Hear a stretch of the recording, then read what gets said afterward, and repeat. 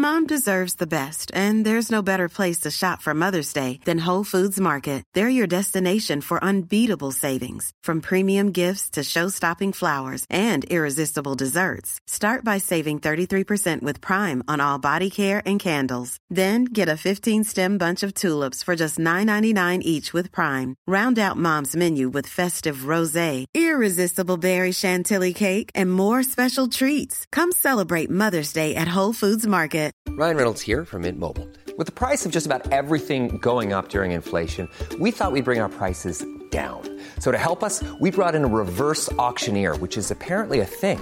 Mint Mobile Unlimited Premium Wireless. How to get 30, 30, bit to get 30, bit to get 20, 20, 20, bit to get 20, 20, bit to get 15, 15, 15, 15, just $15 a month? Sold! Give it a try at mintmobile.com/switch. $45 up front for 3 months plus taxes and fees. Promo rate for new customers for limited time. Unlimited more than 40 gigabytes per month. Slows full terms at mintmobile.com.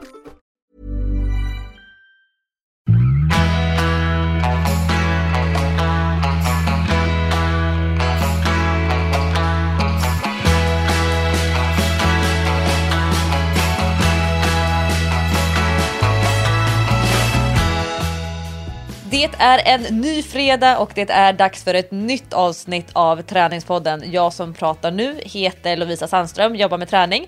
Min poddpartner och författarkollega är tv-programledaren Jessica Almenäs.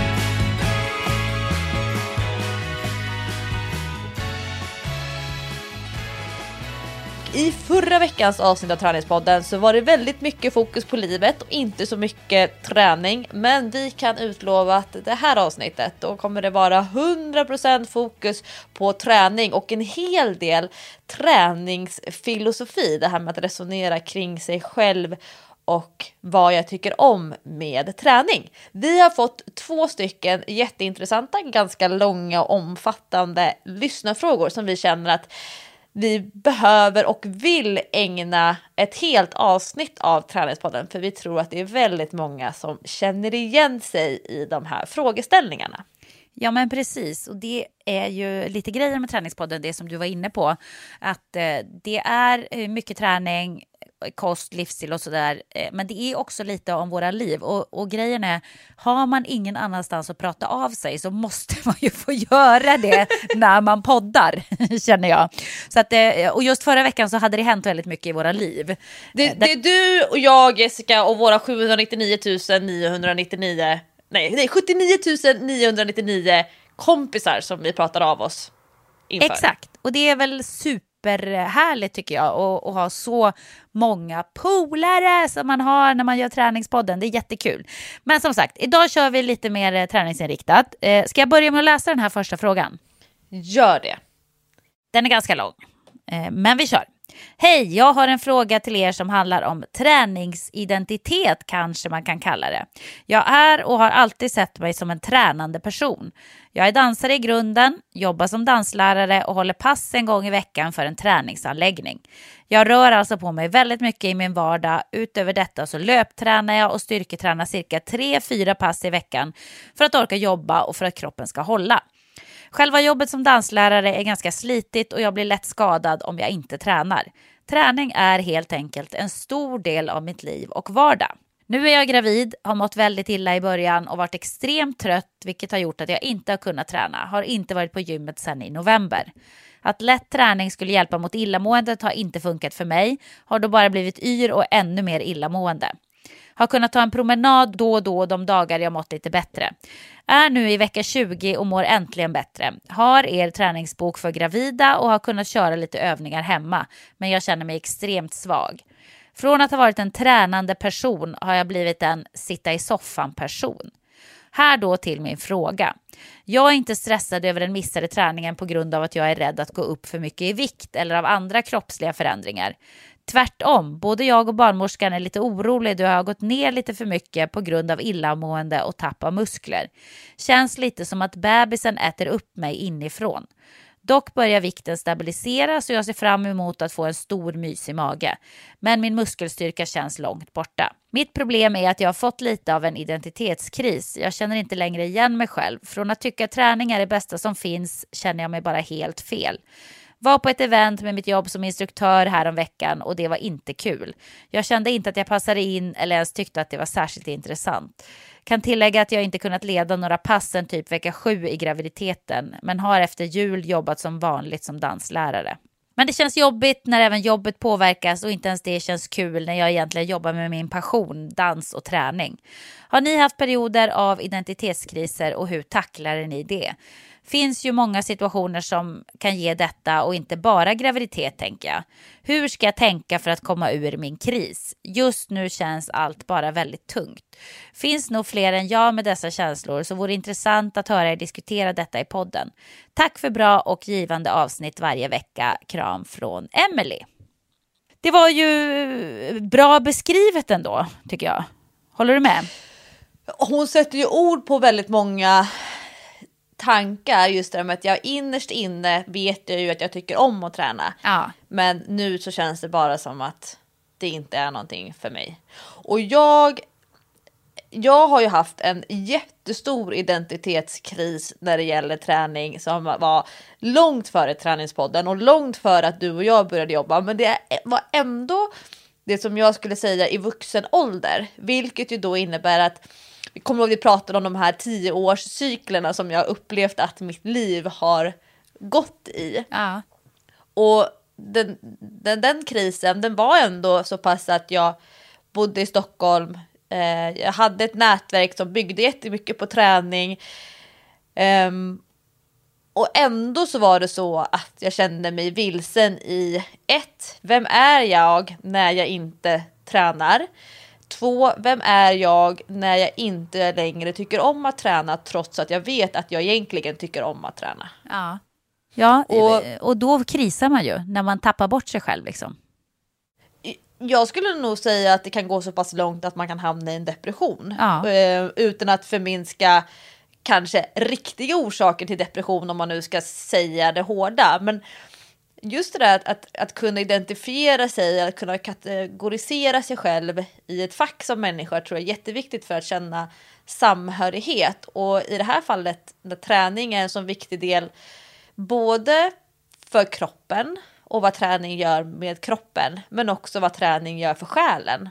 Och min stora identitetskris, den kom när jag i 3:e året på gymnasiet, eller om det var 2:a året, ja men någonstans i slutet på gymnasiet fick en impingement i axeln, alltså en inklämning, vilket är en vanlig träningsrelaterad skada för simmare och för kanotister. Det kan också vara längdskidåkare som hamnar i att man helt enkelt inte kan lyfta handen ovanför axeln. Det är då det liksom klämmer in. Det kan vara jätteknepigt till exempel att ta på sig säkerhetsbältet när man liksom ska rotera ut handen ut från kroppen ovanför axeln. Ja.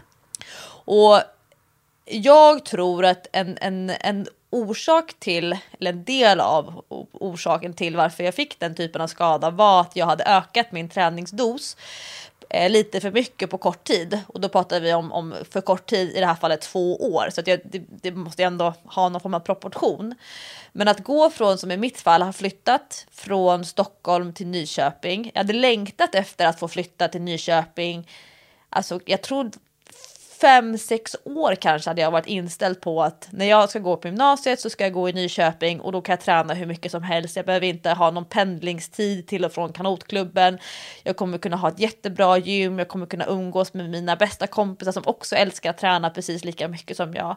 Och när man som jag då gick på kanotgymnasiet, då bor man på i en hyresfastighet där alla kanotisterna bor, och sen går man i en vanlig gymnasieskola i en vanlig klass, så att man i gymnasieklassen så är det helt vanliga elever, och vi kanotister, vi blev ju som ett egen, vad ska man säga, som en egen grupp.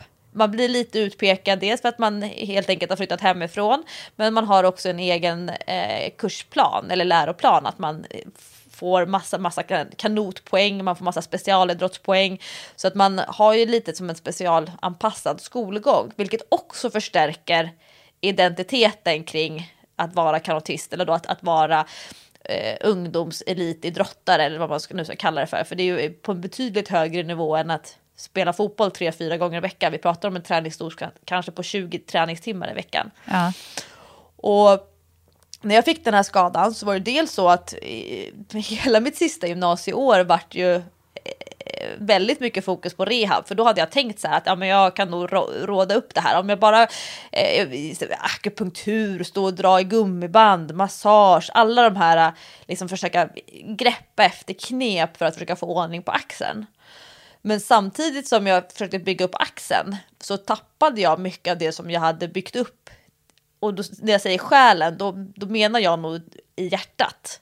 Alltså jag som ofta, och det tror jag många ungdomselitidrottare eller många ungdomar som har satsat väldigt mycket på sin sport, att man har lagt väldigt mycket kraft på att värdera sin prestation genom träning. Alltså att det är helt okej att inte gå 100% i skolan, för jag vet att jag är jätteduktig på min idrott. Det är okej att jag inte trivs så bra med mina klasskamrater, för jag har jättebra kompisar i min idrott. Så att mycket av det som jag byggde upp i axeln, det tappade jag inombords. Att det liksom,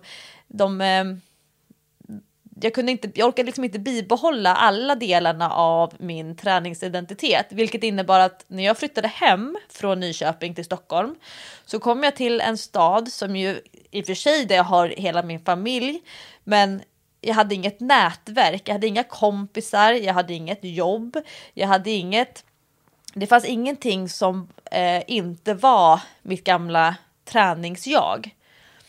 Och jag skulle nog säga att trots att jag efter 1 år i Stockholm började plugga på GH. Jag pluggade på GH i nästan 4 år. Och jag jobbade på Sats. Körde jättemånga pass, jättemånga gruppträningsklasser. Försörjde mig parallellt medan jag pluggade på att jobba med träning. Och jag levde på GH som ju är den sportigaste anläggningen man kan tänka sig i Sverige. Och ändå så hade jag problem med min egen träningsidentitet för att jag inte var kvar i den gamla idrottandet.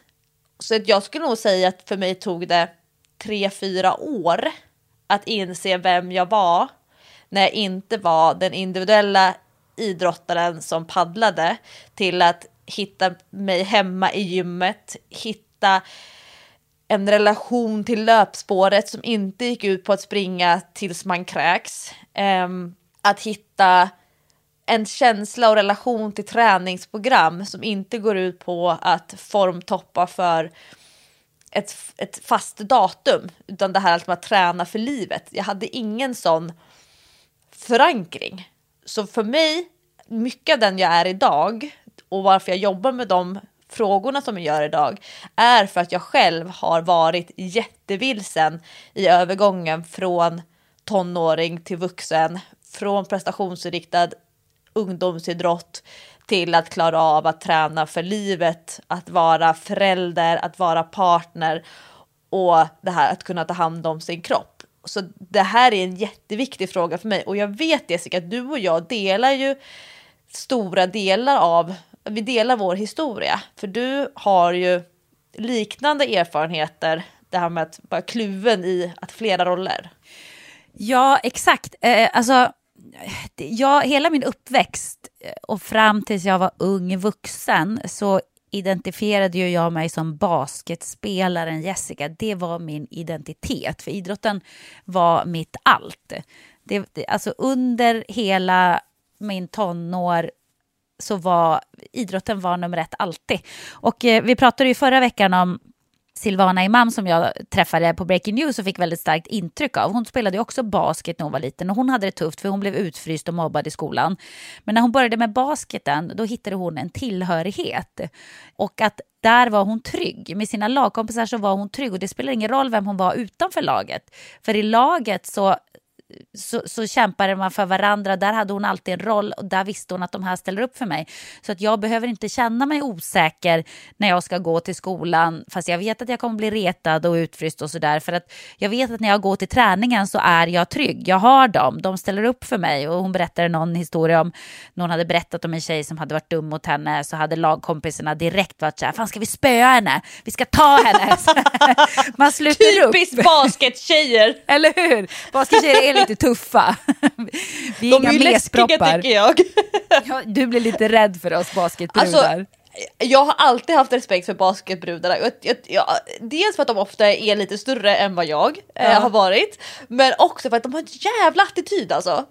Ja, det har vi faktiskt. Och att det finns ju också, det är ju ganska mycket invandrartjejer som spelar basket faktiskt. Det är ju väldigt... Det är en väldigt stor sport ute i förorten där det bor mycket invandrare eller andra generationens invandrare. Och de kan ju ofta ha en ännu tuffare jargong.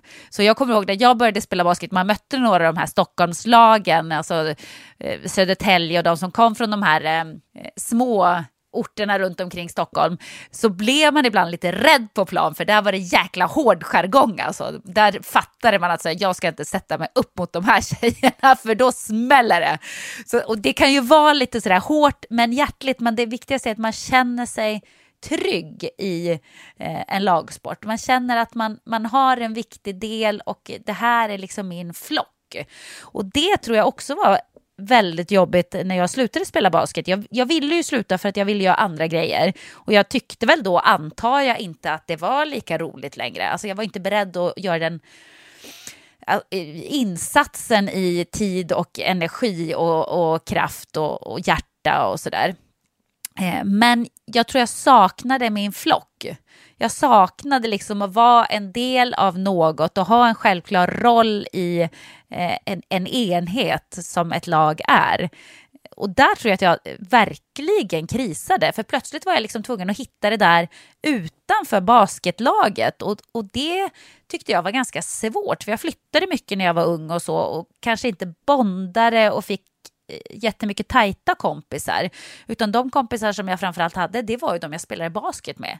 Det var ju mina bästa vänner. Och när jag då inte var en del av den här communityn längre eller spelade basket, så tyckte jag att det var jättesvårt socialt vem jag skulle vara. Jag fick verkligen en riktig identitetskris. Inte bara att jag inte längre var basketspelaren Jessica, vem skulle jag nu vara, men också i vem är jag socialt? Hur hittar jag ett nytt socialt sammanhang?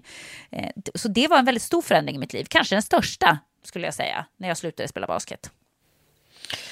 Men just den här övergången från ungdom till vuxen, det tror jag att många känner igen sig, och vissa har ju löst det med att man helt enkelt slutar träna och man kanske aldrig sen börjar träna igen. Nej. Eller att man slutar träna, att man tar 5-6 års uppehåll, man reser, man hoppar runt på lite olika jobb, man kanske inte i första hand skaffar familj eller slår sig till ro. Men du kan tänka dig med den frustrationen som till exempel många småbarnsföräldrar upplever, där man vet att man tycker om att träna, men man förstår inte hur ska jag få till det här i vardagen. Ja. Barnen är små, jag vill lägga tid på dem. Jag jobbar redan heltid. Hur långa dagar ska barnen egentligen behöva ha på förskola eller på skola och fritids och liknande? Och jag kan ju ibland bli lite sådär att man kanske ska våga tagga ner och våga skapa lite distans till den här vad ska man kalla det för? Ja, men träningsönskan då. För att jag har ju svårt att se att det finns någon person som skaffar barn och som tänker så här: gud, nu kommer jag äntligen få tid att träna. Gud, nu kommer jag ha massa träningsmotivation. Och att man ser framför sig hur man har det här fysiskt aktiva livet med springa med löparvagn, och man är ute i skogen och drar pulka, och så gör man massäck. Alltså, jag tror att det liksom är någonting som kommer mycket, mycket senare. Och att våga förlika sig med att nu valde jag, för det är ändå för de allra flesta ett val att bilda familj. och att man då lite grann får ta det goda med det onda. Till exempel att men vi kan inte kunna bo kvar mitt i stan för att 1, vi har inte råd, eller 2, jag tycker inte att det är en bra miljö för att mina barn att växa upp. Men då får man ta det goda med det onda, jag skaffar familj och måste också flytta till förorten. Och flytta till förorten, och då innebär det kanske att man, förutom att döttrarna ska spela massa basket, nej jag skojar bara, men man kanske måste lägga pendlingstid. Alltså att det helt enkelt innebär att jag måste sitta på pendeltåget eller ta bussen eller sitta i bil 20-25 minuter enkel resa till jobbet och 20-25 minuter enkel resa hem från jobbet. Ja, men då går det åt en timme. Alltså att alla de valen som vi gör har ett pris, och i det priset så kanske ingår då att min träningsidentitet kommer på skam, och att förlika sig med det kanske inte innebär att ge upp. Men att man också kanske snarare tänka att det är okej just nu. Det är okej att inte längta efter träning. Det är okej att inte vara sugen på att träna. Och att ingenting blir bättre av att jag går runt och har dåligt samvete över att jag inte är en sån som tränar. Nej, precis. Och tjejer eller kvinnor som ofta har ganska höga krav på sig själva. De har mycket högre krav på sig själva än vad de har på andra när det gäller träning. Om det är någonting man kanske ska jobba med sig själv under en sån period, det är ju att tänka snälla tankar om sig själv. Ja, och man måste också tänka, speciellt då Emily som är gravid. Alltså när man är gravid så känns det som att man är gravid hur länge som helst. Det känns som det här är liksom det nya livet. Jag kommer alltid att vara gravid. Man tror aldrig att det ska gå över inom citationstecken, utan man tänker att nu ska det vara så här. Men det är ju en väldigt kort övergående period i ens liv som man är gravid. Så jag tror inte att man ska lägga för stor vikt vid hur man känner kring olika saker när man är gravid. För att det vet jag av erfarenhet att det kan ändra sig dagen bebisen kommer ut. Eller så gör det när barnet har blivit till exempel 1 år och man känner så här, men nu är jag mer mig själv igen. Nu känner jag mig som mig själv. Så att jag tror att man måste komma ihåg att det är en övergående period, och träning under graviditet är ju jätteindividuellt. En del får ju supermycket energi och tränar mer än de gör i vanliga fall. Andra mår jättedåligt, tappar sugen till det mesta och tränar ingenting. En del är sugna på att göra, en del är inte det. En del längtar tills efter förlossningen så att man kan få komma igång igen ordentligt. Och en del tänker så här, men jag kommer nog aldrig vilja träna igen. Alltså allt är normalt, och det är inget som säger att det kommer att vara så sen också. Jag tror att man måste vara lite snäll mot sig själv när man är gravid. Det är man kan kalla det för ett undantagstillstånd. det är liksom inte för resten av livet. Ja, en parentes. Och även som du säger, det blir annorlunda sen när man får barn, motsatt till skillnad från när man är ensam och kanske bara behöver ta hänsyn till sig själv och kanske sin partner.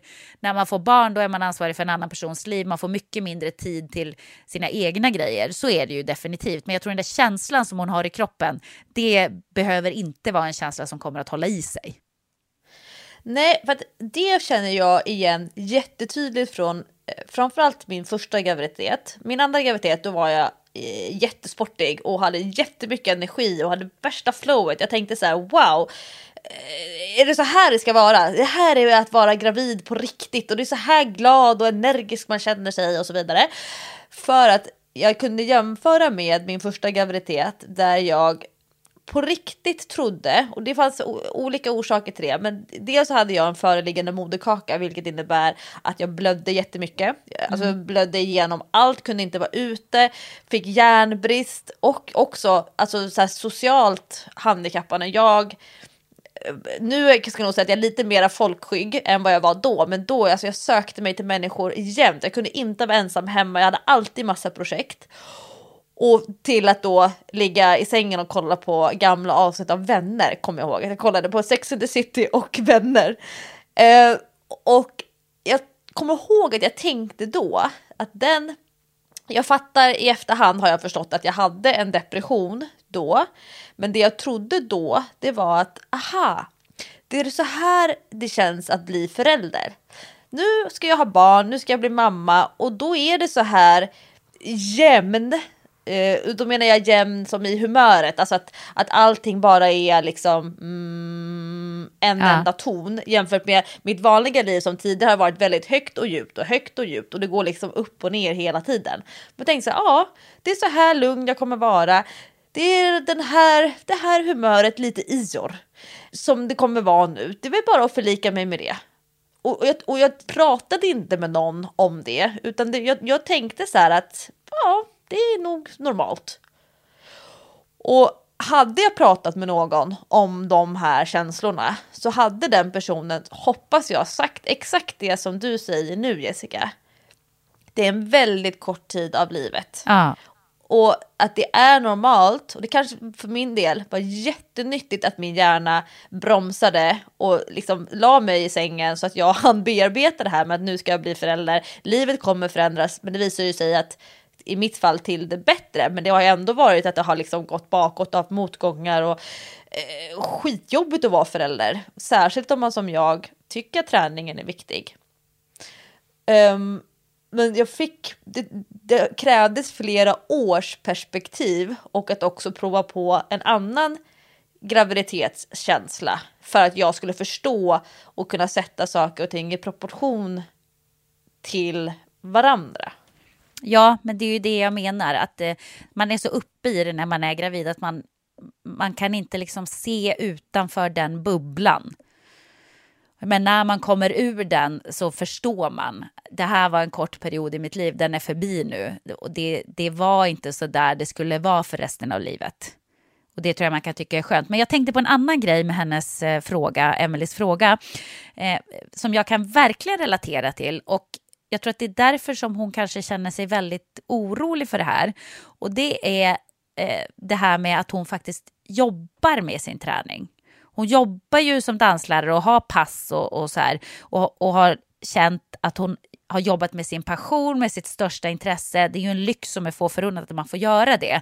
För precis så var det ju också för mig när jag hittade till tvn liksom. Och när jag förstod att det här tycker jag är roligast i hela världen. Jag älskar mitt jobb. En anledning till att jag också har gått in i väggen flera gånger. För att jag älskar mitt jobb så mycket, jag kan inte säga nej. Jag tycker att det är så otroligt, otroligt roligt. Och då när jag blev utmattad senast, så var det ju en ganska lång period innan jag kraschade som jag gick runt med känslan att jag tycker inte att det här är kul längre. Jag tycker inte att mitt jobb är roligt. Jag mår dåligt över att behöva gå till jobbet. Jag kan inte leverera. Jag brinner inte för det här längre. Och den känslan blev ännu starkare när jag blev sjuk. För då brottades jag jättemycket med känslorna som att kommer jag någonsin att kunna göra mitt jobb igen? Kommer jag någonsin att tycka att det är kul? Jag tror inte det. Det kändes verkligen så. Jag kommer aldrig att känna så igen för jobbet. Jag kommer inte kunna gå tillbaka till det för att jag kommer inte kunna göra det jobbet som ändå kräver ganska mycket insats av en, precis som det gör om man jobbar med idrott. Alltså jag tror inte att man kan jobba som danslärare eller ha pass och så här om man inte känner att man brinner för det och tycker att det är roligt, för det är ju så otroligt slitigt. Jag tror inte man pallar det om man inte har lusten.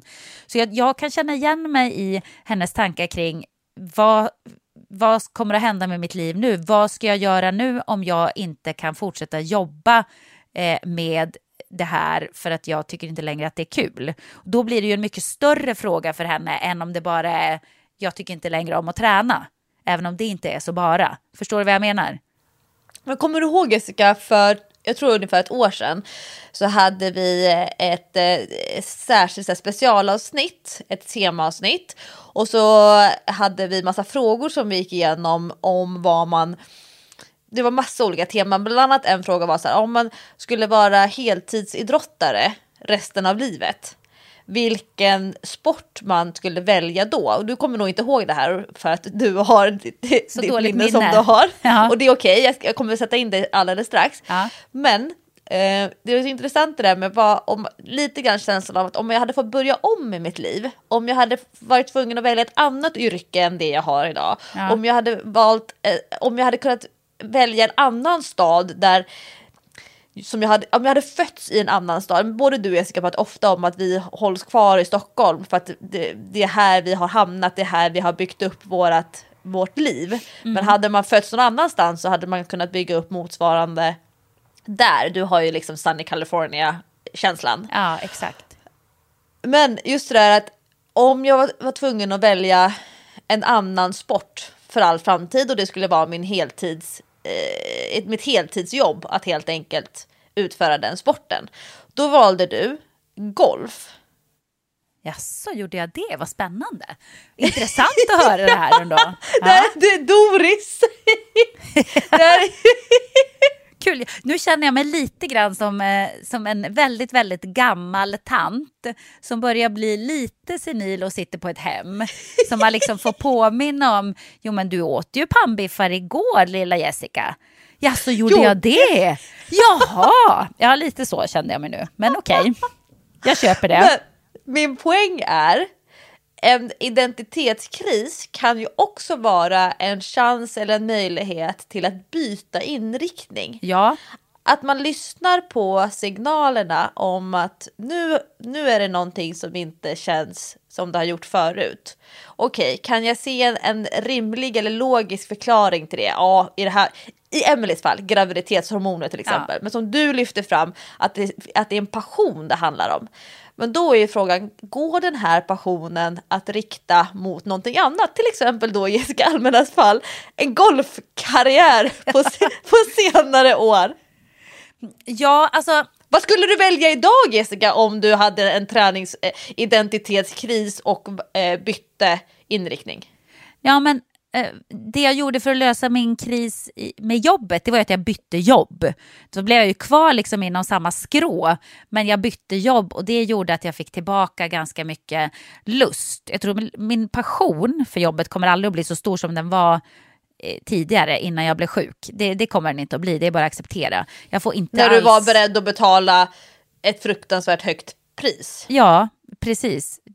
Där är jag inte tyvärr och jag kommer nog aldrig att komma dit igen. Jag får inte längre de här lycko-adrenalinkickarna av jobbet. Jag har inte 1000% energi varje dag jag går till jobbet som jag hade förut. Det har jag inte. Nu är det mer ett jobb än en passion. Jag tycker fortfarande att det är kul, men det är mer ett jobb än en passion. Men jag bytte jobb och det gjorde att jag fick tillbaka lite av känslan i alla fall. Men om jag skulle hålla på med någon annan sport nu, då tänkte jag ju nu att så här, hur tänkte jag när jag valde golf? Ja, varför inte? Jag hade kanske valt golf igen, jag vet inte. Eller så hade jag satsat lite längre på min basketkarriär. Det kan jag ju ångra lite grann ibland. Att jag inte gav det en chans lite längre. Fast då hade jag gått miste om annat i livet som jag inte hade velat byta bort. Så nej, jag vet inte. Men basketen har du ju faktiskt plockat upp ja, igen. Exakt. Det har jag gjort. Lite för sent. Jag skulle ha gjort det för 10 år sedan. Men jag gjorde det i alla fall. Så det får jag vara glad för. Men jag kanske hade hållit på med hästar också. Jag kom ju lite in i det nu när jag var med i Stjärnas hoppning och började rida regelbundet igen. Och kände att gud, jag hade kunnat leva ett hästliv, tror jag. Det var alltid min dröm förut när jag var yngre. Så tänkte jag alltid så här, när jag blir stor, när jag blir riktigt vuxen. Alltså då tänkte jag som vuxen som är typ i 40-50-årsåldern. Som man tänker när man är 20. Pensionärerna. Ja, precis. När jag liksom har gjort min karriär och så vidare. Då ska jag bo på en hästgård. Ha mina egna hästar och bara liksom leva det livet. Så blev det ju inte och så kommer det ju inte att bli heller. För att det är ju inget intresse som Patrik delar. Och det måste man nog om man ska leva det livet. För det är ju mer en livsstil. Men det hade jag kanske gjort. Men däremot så kan jag ju känna att träning för mig är också väldigt lustbaserad. Som det också verkar vara för Emelie. Att hon har liksom känt att det är en passion. Och att det är det största drivet. Inte så här, jag gör det här för hälsan. Jag gör det här för vikten. Jag gör det här för att få bättre kondition. Utan hon drivs ju framförallt av passionen. Och det kan jag känna igen mig lite i. För att jag är otroligt lustdriven när det gäller träning. Jag måste känna lusten, jag måste få den här lite grann förälskelsen i den träningsformen jag håller på med för att jag ska kunna motivera mig. Det är faktiskt en faktor som är skitviktig för mig och det är därför som jag också byter träningsformer hela tiden. Alltså det jag lägger mitt huvudfokus på. Som jag hade ju löpningen där under många år när jag verkligen brann för min löpning. Jag tänkte på löpning för 1 timme per dag. Överallt. Jag sprang överallt. Jag hade alltid med mig löpardojorna. Jag transportsprang överallt. Varje gång jag reste så upptäckte jag städerna genom att springa i städerna och sådär. Och sen det var nog i samband med min utbrändhet också, när jag också tappade lite grann av löpningen och lusten till det, som jag nu försöker liksom traggla tillbaka. Lite grann, du vet, som när man har för lite sex. Och man måste ha sex för att man tycker det är tråkigt och inte så skönt. Men man måste ju göra det bara för att det ska bli kul igen på något sätt. Responsiv sexlust kallas det för. Ja, och då är det väl responsiv löplust också som jag nu försöker hitta någonstans. Jag försöker hitta tillbaka till min kärlek till löpningen. Men däremellan har jag ju liksom gått igenom jättemånga stadier. Jag hade ju en förälskelse i yogan. Jag bytte liksom idrottsfokus, kan man säga. Jag bytte idrottsgren. Jag gick all in på yoga och höll ju bara på med det och var superkär i yogan. Gjorde det varje dag och hade värsta drivet och ville utvecklas och sådär. Och sen tappade jag lite det också av olika anledningar och försöker väl hitta tillbaka även till den lusten genom att tvinga mig själv. Jag vet att det är skönt efteråt. Som många tänker när de ska ge sig ut och träna. Jag vet att det är skönt efteråt och det är ju så med yogan. Och sen har jag hittat basketen och den är jag ju mitt uppe i, den kärleken. Det är ju det som framförallt driver mig till att träna nu. Det är min basketträning för att jag tycker att det är så jäkla roligt. Så där är min lust och passion. Så kanske att Emily skulle fundera på vad skulle jag tycka var kul att testa på om hon försöker se utanför sin lilla box med dansen och styrketräningen och det där som hon håller på med. Skulle jag tycka att det vore kul att prova något annat? Kampsport kanske? Eller en lagsport? Eller yoga? Eller golf för den delen. Någonting annat där hon kan hitta tillbaka till lusten. För det tror jag, det känns som att det var viktigt för henne, precis som för mig. Att det måste finnas en lust och en passion i träningen.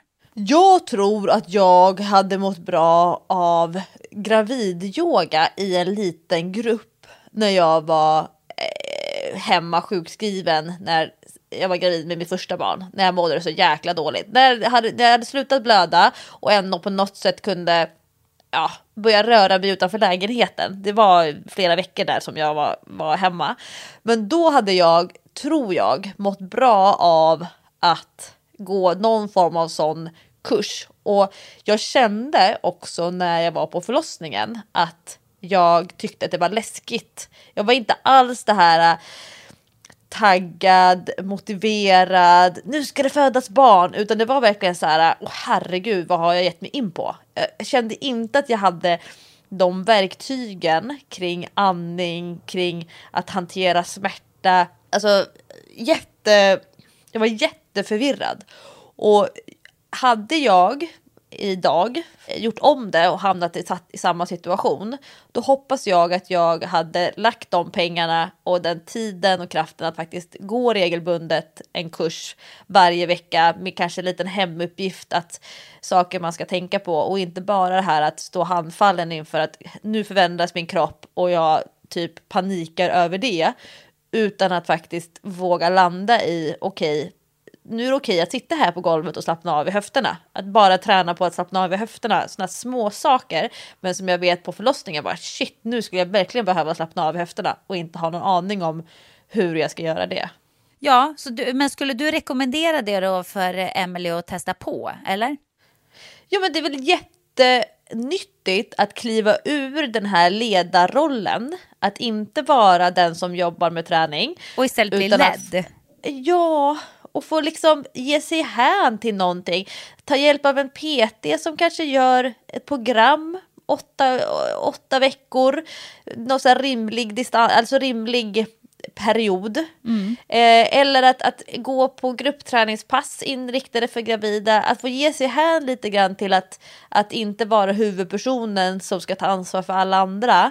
Utan att få känna på hur det är att lämna över makten. Väldigt många människor som jobbar med sin passion eller som jobbar med träning eller som jobbar med att leda andra människor har ju ofta man kommit in i den rollen med att man tycker om att ha kontroll, man tycker om att ha makt, man tycker om att vara den som styr. Men det kanske är i det här fallet, om man uttrycker en känsla av att det skulle vara skönt att styra upp lite, att helt enkelt styra upp genom att ta ett steg tillbaka. Det tror jag på. Inte för alla, men för vissa. Precis. Ibland när man är ledarfåret identitet så kan det ibland vara skönt att släppa det och bara vara ett får som springer med de andra i flocken. Jag pratar ju alltid om får. Svenskarna är får, det är min tes. Ta inte åt er ni som lyssnar på Träningspodden, för ni hör inte dit, det vet jag. Ni går era egna vägar. Jag har faktiskt tänkt jättemycket på, du och jag Jessica, det var ju du som egentligen från början la mest fokus på det. Jag hade inte tänkt på det som att det skulle vara en viktig framgångsfaktor i träningsidentitet, eller det här som du säger, alltså den här, du pratar om en responsiv sexlust, men responsiv träningsmotivation, den här söndagsplaneringen, att varje söndag sätta sig ner och gå igenom hur träningsveckan skulle kunna se ut, istället för att från dag till dag fundera över när skulle jag kunna träna idag, och vad ska jag träna, var ska jag träna, med vem ska jag träna och vad behöver jag ha för utrustning. Så sätter man sig ner på söndagen och så gör man hela planeringen översiktligt. Och det tog jag ju verkligen åt mig i höstas när jag skulle jobba med min egen träningsmotivation, för att jag ville testa hur det känns att följa ett mer prestationsinriktat styrkeprogram. När jag sen taggade ner lite grann inför 2019, jag tog bort till exempel ett träningspass, så jag tränade ju 20%, eller jag tränar 20% mindre just nu. Första månaden, då satt jag fortfarande på söndagen och gick igenom hur veckan skulle se ut, var skulle jag kunna träna, vart någonstans och så vidare. Och så synkade jag också det med mina träningskompisar. Så här ser min vecka ut, de här tiderna tänker jag träna. Är det något av de passen som funkar med ert schema? Och så försökte vi hitta en bra kompromiss. Men nu var det faktiskt så att förra veckan och förra veckan så gjorde jag inte några söndagsplaneringar. Utan jag tänkte nog att så här, ja men nu har jag så pass bra koll att det nog kommer flyta på ändå. Men jag hamnade på onsdag morgon med tanken, fasen, när ska jag få till träningen idag? Och hade inte tagit höjd, jag hade inga marginaler, jag hade inte involverat de människor som jag vet är bra för min träningsmotivation. Så att plötsligt så stod jag med att inte ha gjort en veckoplanering, och jag fick också betala priset att det blev ingen träning den dagen. Nej. Och då insåg jag att det var inte tillräckligt etablerat i mig att jag kunde släppa på den. Så nu är jag tillbaka igen i min söndagsplanering. Och det tror jag är en del av det här responsiva motivationen. I det här, liksom, om man nu har någon form av träningsidentitetskris. Att faktiskt sätta sig ner och lite mera när man är mätt, när man är utvilad, när man har liksom lugn och ro runt omkring sig, göra planeringen. Så att det inte blir så att det är i förbifarten när man är hungrig, man är trött, och så ska man försöka se utrymmena, vart någonstans kan jag lägga in min egen träning. Det som för de flesta av våra träningspodden-lyssnare är jag-tid. Det som är kanske enda stunden på en vecka som är bara jag. Att det inte ska klämmas in, utan det är någonting som man kan faktiskt planera runt istället. Ja men precis, det där är ju faktiskt en jätteviktig aspekt att tänka på. Och så kan vi väl bara nu, det känns som vi har svarat ganska bra på den här frågan nu, men vi skickar väl med till Emily, lycka till med graviditeten och med förlossningen och med din lilla bebis. Och det är ju ditt absolut största fokus just nu såklart. Och du kommer att känna dig annorlunda när detta är över. Jag tror hon kommer att hitta tillbaka till sin passion, det tror jag. Vi har tillit till processen. Ja, precis.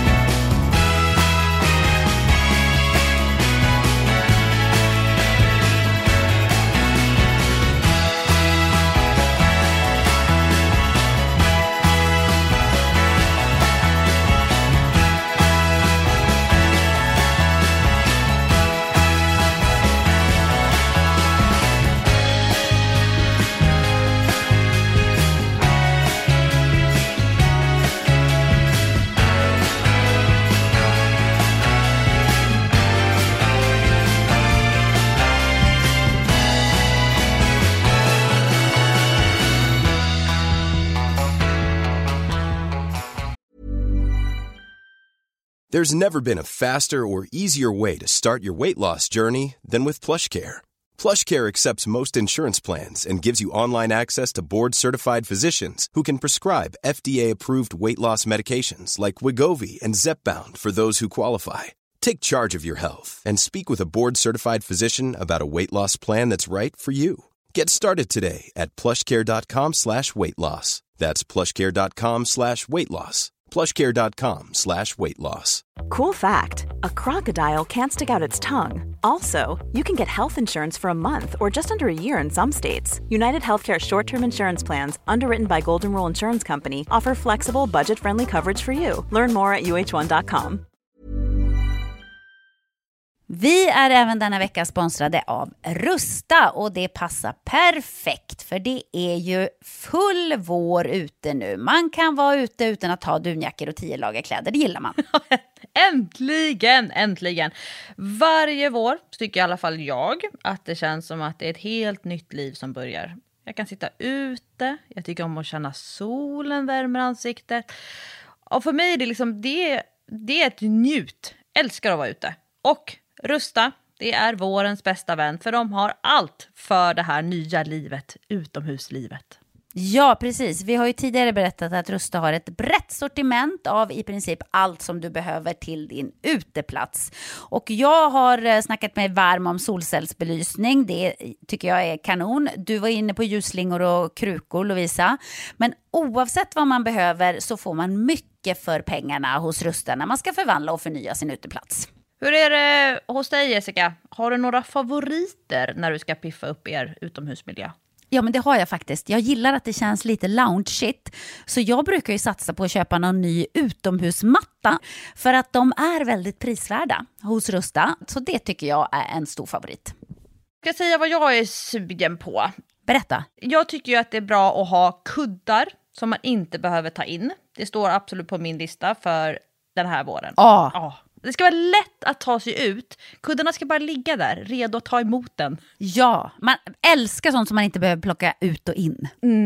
Och då så säger ju nog jag att grejer till utegymmet, alltså vi pratar hantlar, kettlebells, foam roller, sådana saker är också för mig att vara ute, det är låg tröskel till att träna. Och så kan man liksom ta in och ta ut. Och Rusta har riktigt bra hemmaträningsgrejer. Och jag tänker så här, ja, men man sitter och hänger där i sina kuddar. Och så kan man träna. Och så kan man hänga och träna. För alla våra lyssnare så är ju träning en viktig del av utomhusmiljön, det vet jag. Vi uppmuntrar och uppmanar våra lyssnare att njuta av utomhuslivet. Och kolla gärna in Rusta när ni vill uppgradera er utemiljö. Kolla in rusta.com, men framförallt besök ett Rusta varuhus och få inspiration till ditt nya uteliv. Vi säger tack till Rusta. Stort. Nästa fråga då, Lovisa, ska du läsa den? Ja, hej, jag har en lyssnarfråga till Träningspodden. Kan alla lära sig att springa? Jag har så länge jag kan minnas avskytt löpning och tror att det bottnar i dåliga upplevelser på skolgympan i högstadiet. Jag har bestämt mig för att nu ska jag lära mig att tycka om löpning hur många gånger som helst, men det slutar aldrig bra.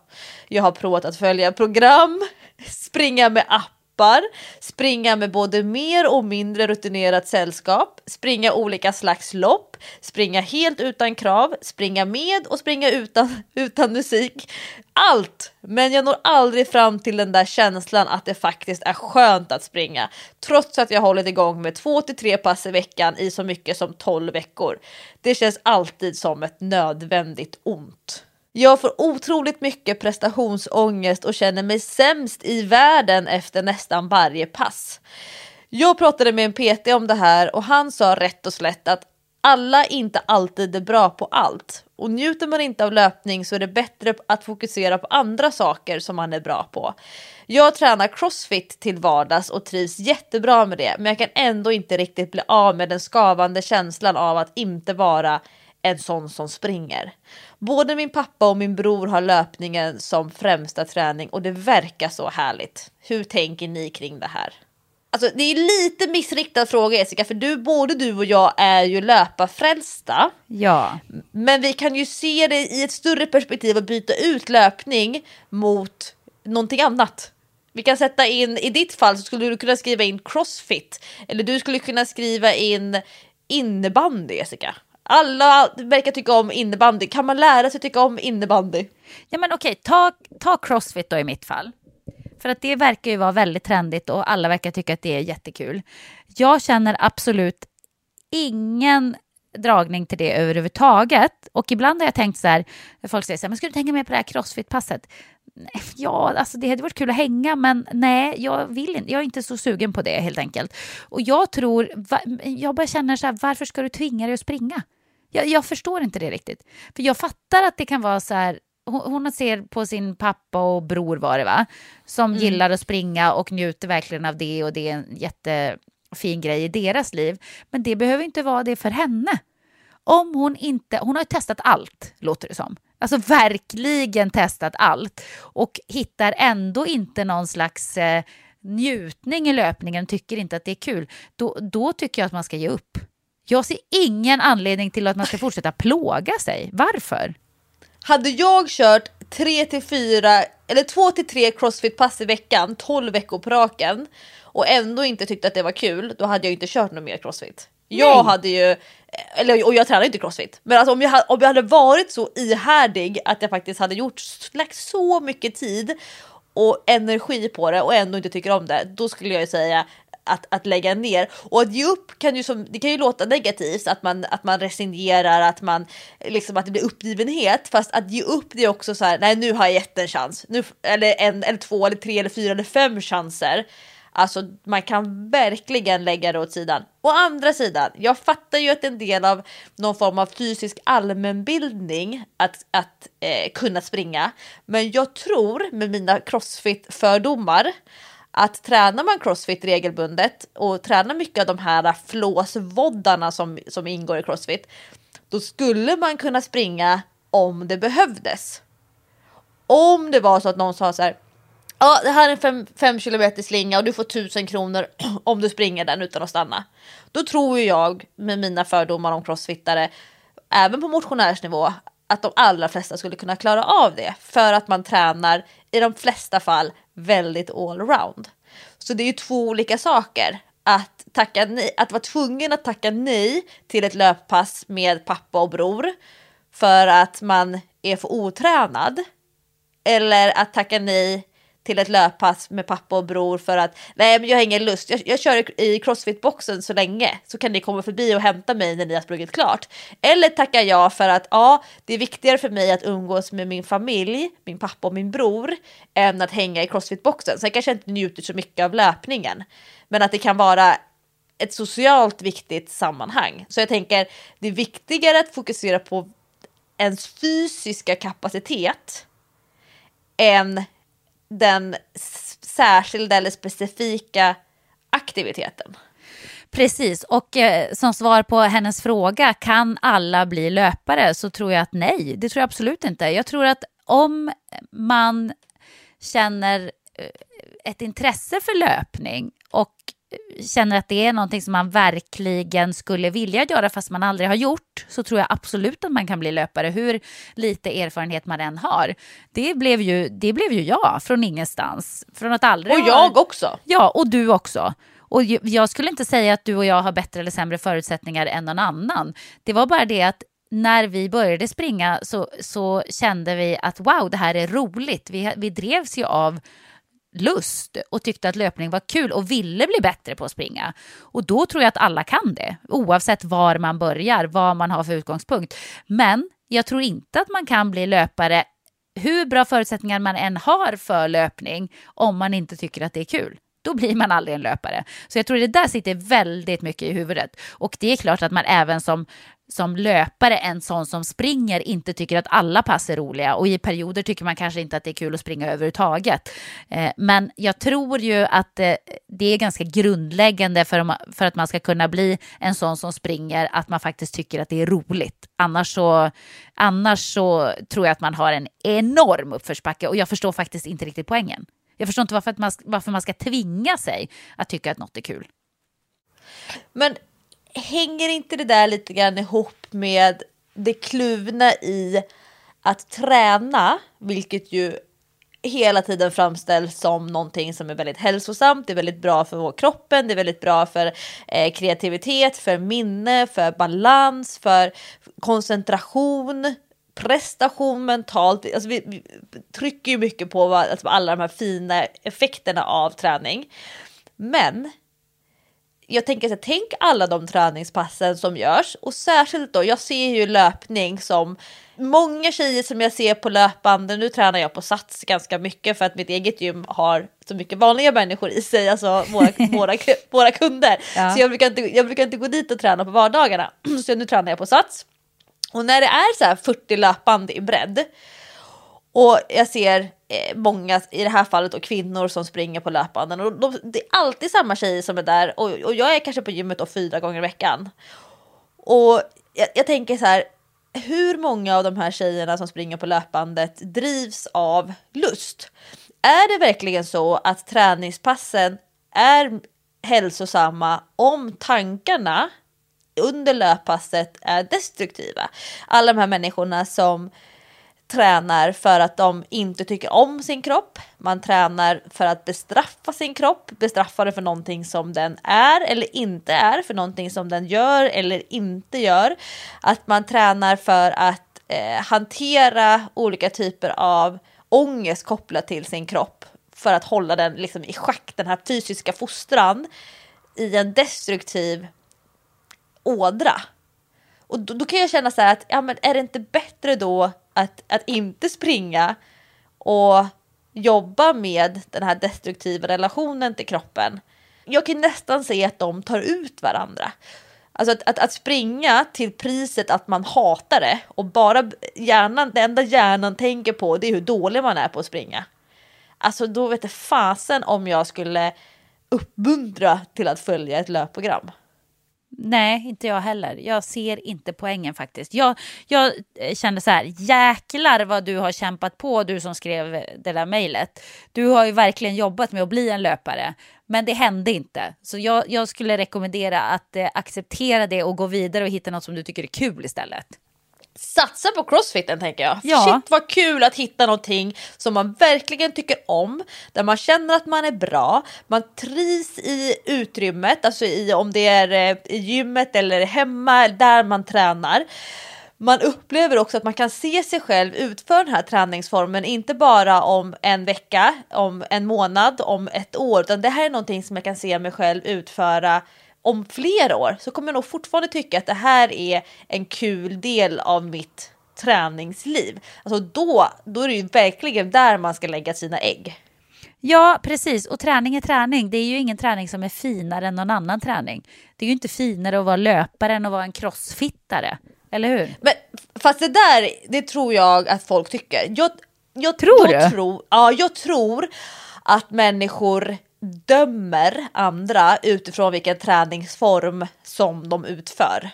Och är man frälst på någonting, och då kan det kanske inte bara är träningsform, det kan även kanske vara någon så här väldigt special hård diet eller specialriktad diet, så dömer man andra utifrån vad den tycker om att göra. Och löpning särskilt, alltså tänk hur många löpare som tittar ner på andra. Alltså inte, det är en sak, och det kan jag fatta så här, att de som tränar tittar ner på de som inte tränar, men det vet vi idag med den typen av folkhälsoforskning som vi bedriver, att det inte är så entydigt. Vi vet alltid att fysisk aktivitet är väldigt bra, men träning behöver inte alltid vara den enda vägen.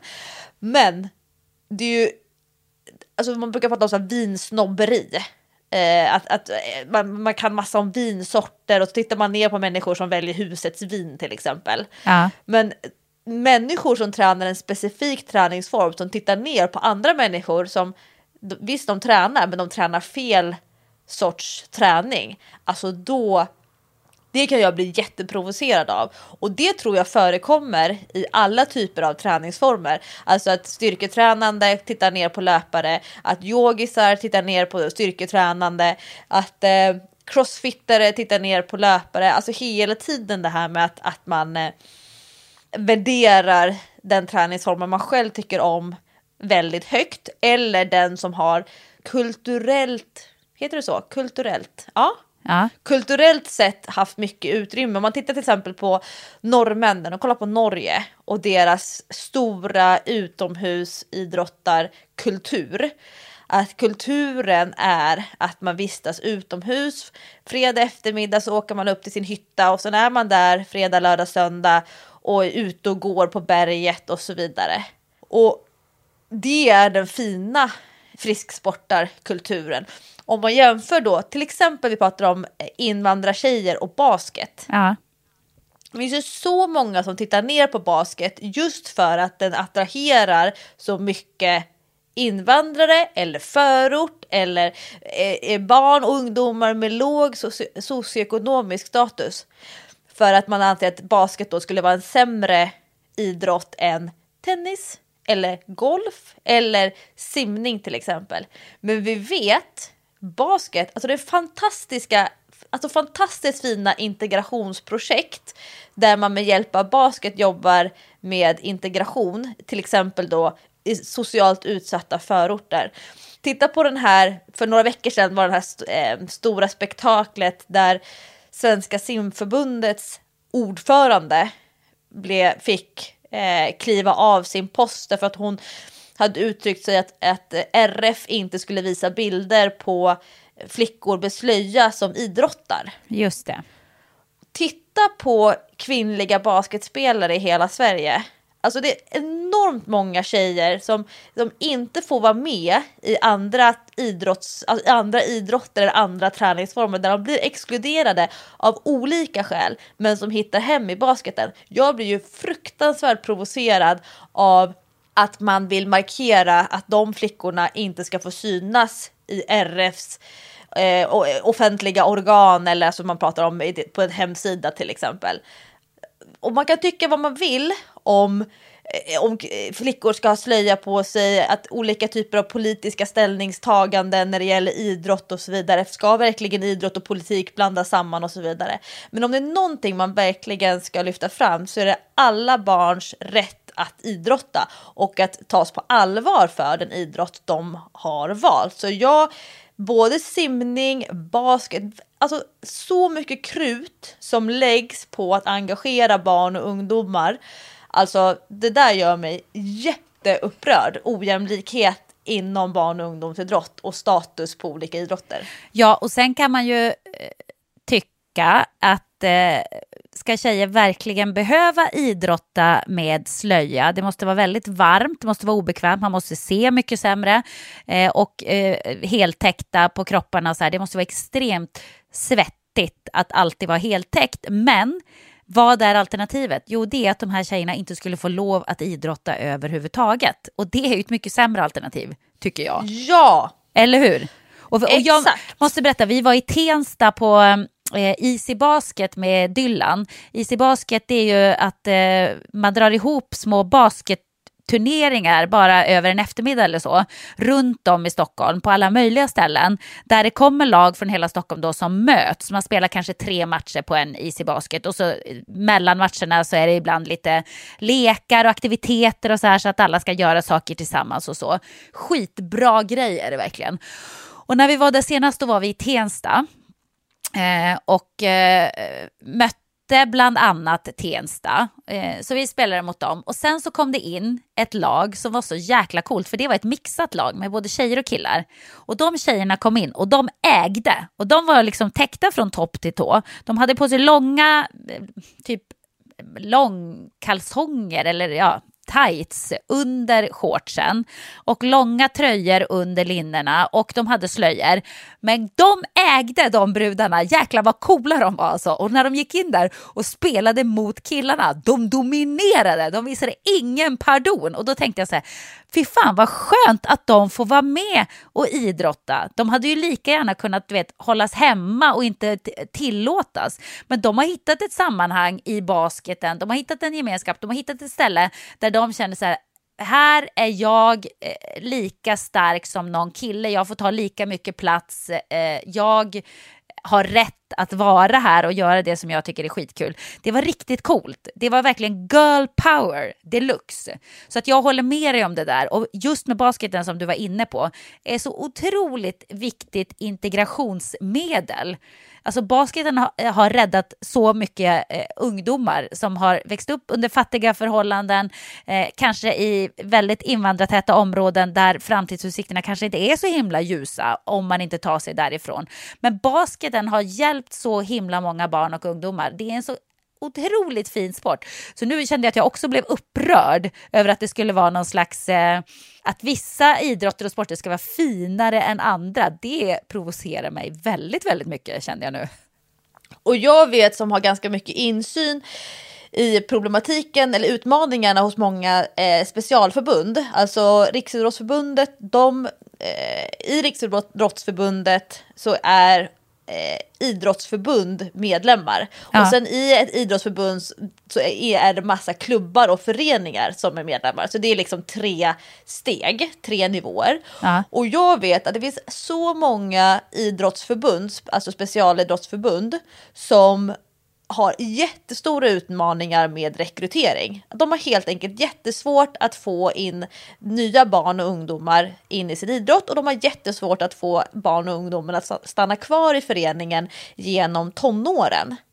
Men jag kan säga att skulle man lägga mer krut på att våga byta sin traditionella målgrupp och faktiskt titta på de områden där det finns jättemånga barn men som kanske inte har den kulturen i sig att man har föreningsidrott, eller att man går till en sporthall för att träna, eller om det är någon orientering till exempel. Alltså det är jättesvårt att inte få den här traditionella orienterarfamiljens barn.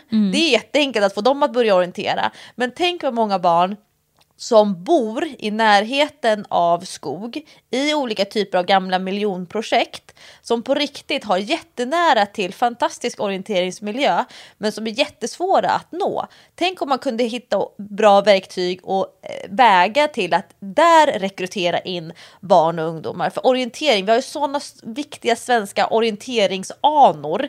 Alltså tittar man på till exempel då mina barns farmor och farfar, de värdesätter ju orientering som en av de viktigaste allmänbildande kunskaperna, att kunna orientera sig i stad, skog och mark. Och sen finns det liksom tävlingsidrottsorienteringen. Men tänk där om man kan liksom få med sig fler familjer och barn och ungdomar ut för orientering. Simning, där har vi livräddande aspekten. Men där gör ju skolan liksom en hel del av arbetet. Men just det där med att status på idrotter, nu pratar vi barn och ungdom, men det följer ju med hela vägen upp i 40-årsåldern att vissa träningsformer är finare än andra. Kanske på grund av pris, kanske på grund av liksom vilken målgrupp man marknadsför sig till. Till exempel gruppträning. Historiskt sett, trycka in 45 kvinnor med varsin stepplåda i gruppträningssalen. Alla ska göra samma sak i takt med musik. Ja. Och sen ute i gymmet, 3 gånger så stor yta, 10 män som tränar i gymmet, som tar jättemycket plats, som brölar och som kör den här bromance och jättenoggranna med att räkna hekton på hur tungt de lyfter. Det är också ett jättebra exempel på ofta gruppträningen har lägre status än de här individualiserade gymprogrammen med killarna som liksom mäter omkretsen på biceps och räknar hekton i bänkpressen. Men så du förstår, sånt här kan man liksom ägna ett helt träningspodden-avsnitt att prata om olika statusmarkörer inom träning, och löpning tycker jag har oförtjänt hög status med tanke på hur många som inte tycker om att springa men som ändå tvingar sig till det när man skulle kunna välja massa andra träningsformer. Ja, precis. Och jag tycker vi här i Träningspodden, vi gör ju vårt bästa för att sudda ut det där att någon träningsform skulle vara finare än någon annan. Jag tycker, och det har jag alltid tyckt, det är ju att det viktigaste är att man rör på sig, att man hittar det som man själv går igång på. Det är liksom rörelsen och glädjen till att idrotta som borde vara det absolut viktiga. inte att man ska liksom hålla på med något fint. Alla måste bli löpare, för just nu är det väldigt trendigt att inne och löpa och springa lopp och sådär. Passar det inte för dig så skit i det och hitta något som du tycker är kul istället. Amen. Så det är så. Vi blandar in lite religion här nu på Ja, slutet. det kom in en massa konstiga sidospår där, men det brukar göra det när vi går igång. 1 timme och 4 minuter har vi nu ägnat åt 2 stycken lyssnarfrågor som vi upplever behöver lyftas upp till ytan. Som ni märker, ni som lyssnar på Träningspodden, Jessica och jag är ju väldigt engagerade i de här frågorna, och vi tycker om när diskussioner och dialoger kring de här ämnena fortsätter även utanför Träningspoddens kanal. Ja, precis. Och det är också det här som är vårt lilla problem. För att när vi ska svara på frågor, vi hinner ju aldrig med så många frågor, för att de sväller och sväller och sväller. Det blir så stort och man kommer in på massa nya spår. Men jag tycker det är också lite grann av tjusningen med Träningspodden. Det var väl lite grann av hagelbössan här i det här avsnittet. Att vi försöker träffa så många som möjligt med en fråga. Ja, men jag tror faktiskt att i de här 2 frågorna vi har pratat om i det här avsnittet så är det väldigt många som känner igen sig. Kanske inte helt och hållet, men kanske lite grann. Och att det kanske är någonting som man kan ta med sig vidare. Och med de orden sagda så är det dags att stänga av våra mickar för det här avsnittet av Träningspodden. Det är det. Vi önskar er som har sportlov fortsatt härlig fortsättning på sportlovet. Och alla er andra, fredagsfys, vad är fredagsmys? Ni vet vad det är som gäller. Kör hårt så hörs vi om en vecka. Puss och kram! Puss puss!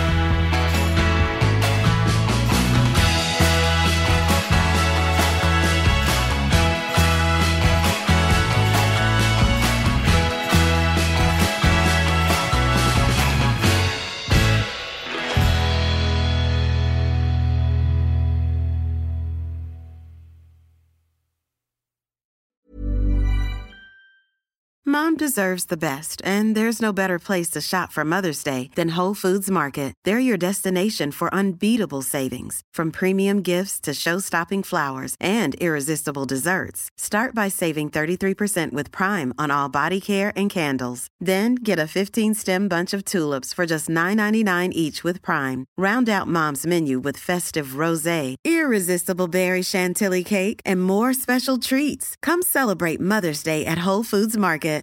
Imagine the softest sheets you've ever felt. Now imagine them getting even softer over time. That's what you'll feel with Boll & Branch's organic cotton sheets. In a recent customer survey, 96% replied that Boll & Branch sheets get softer with every wash. Start getting your best night's sleep in these sheets that get softer and softer for years to come. Try their sheets with a 30-night guarantee. Plus, get 15% off your first order at bollandbranch.com. Code BUTTERY. Exclusions apply. See site for details.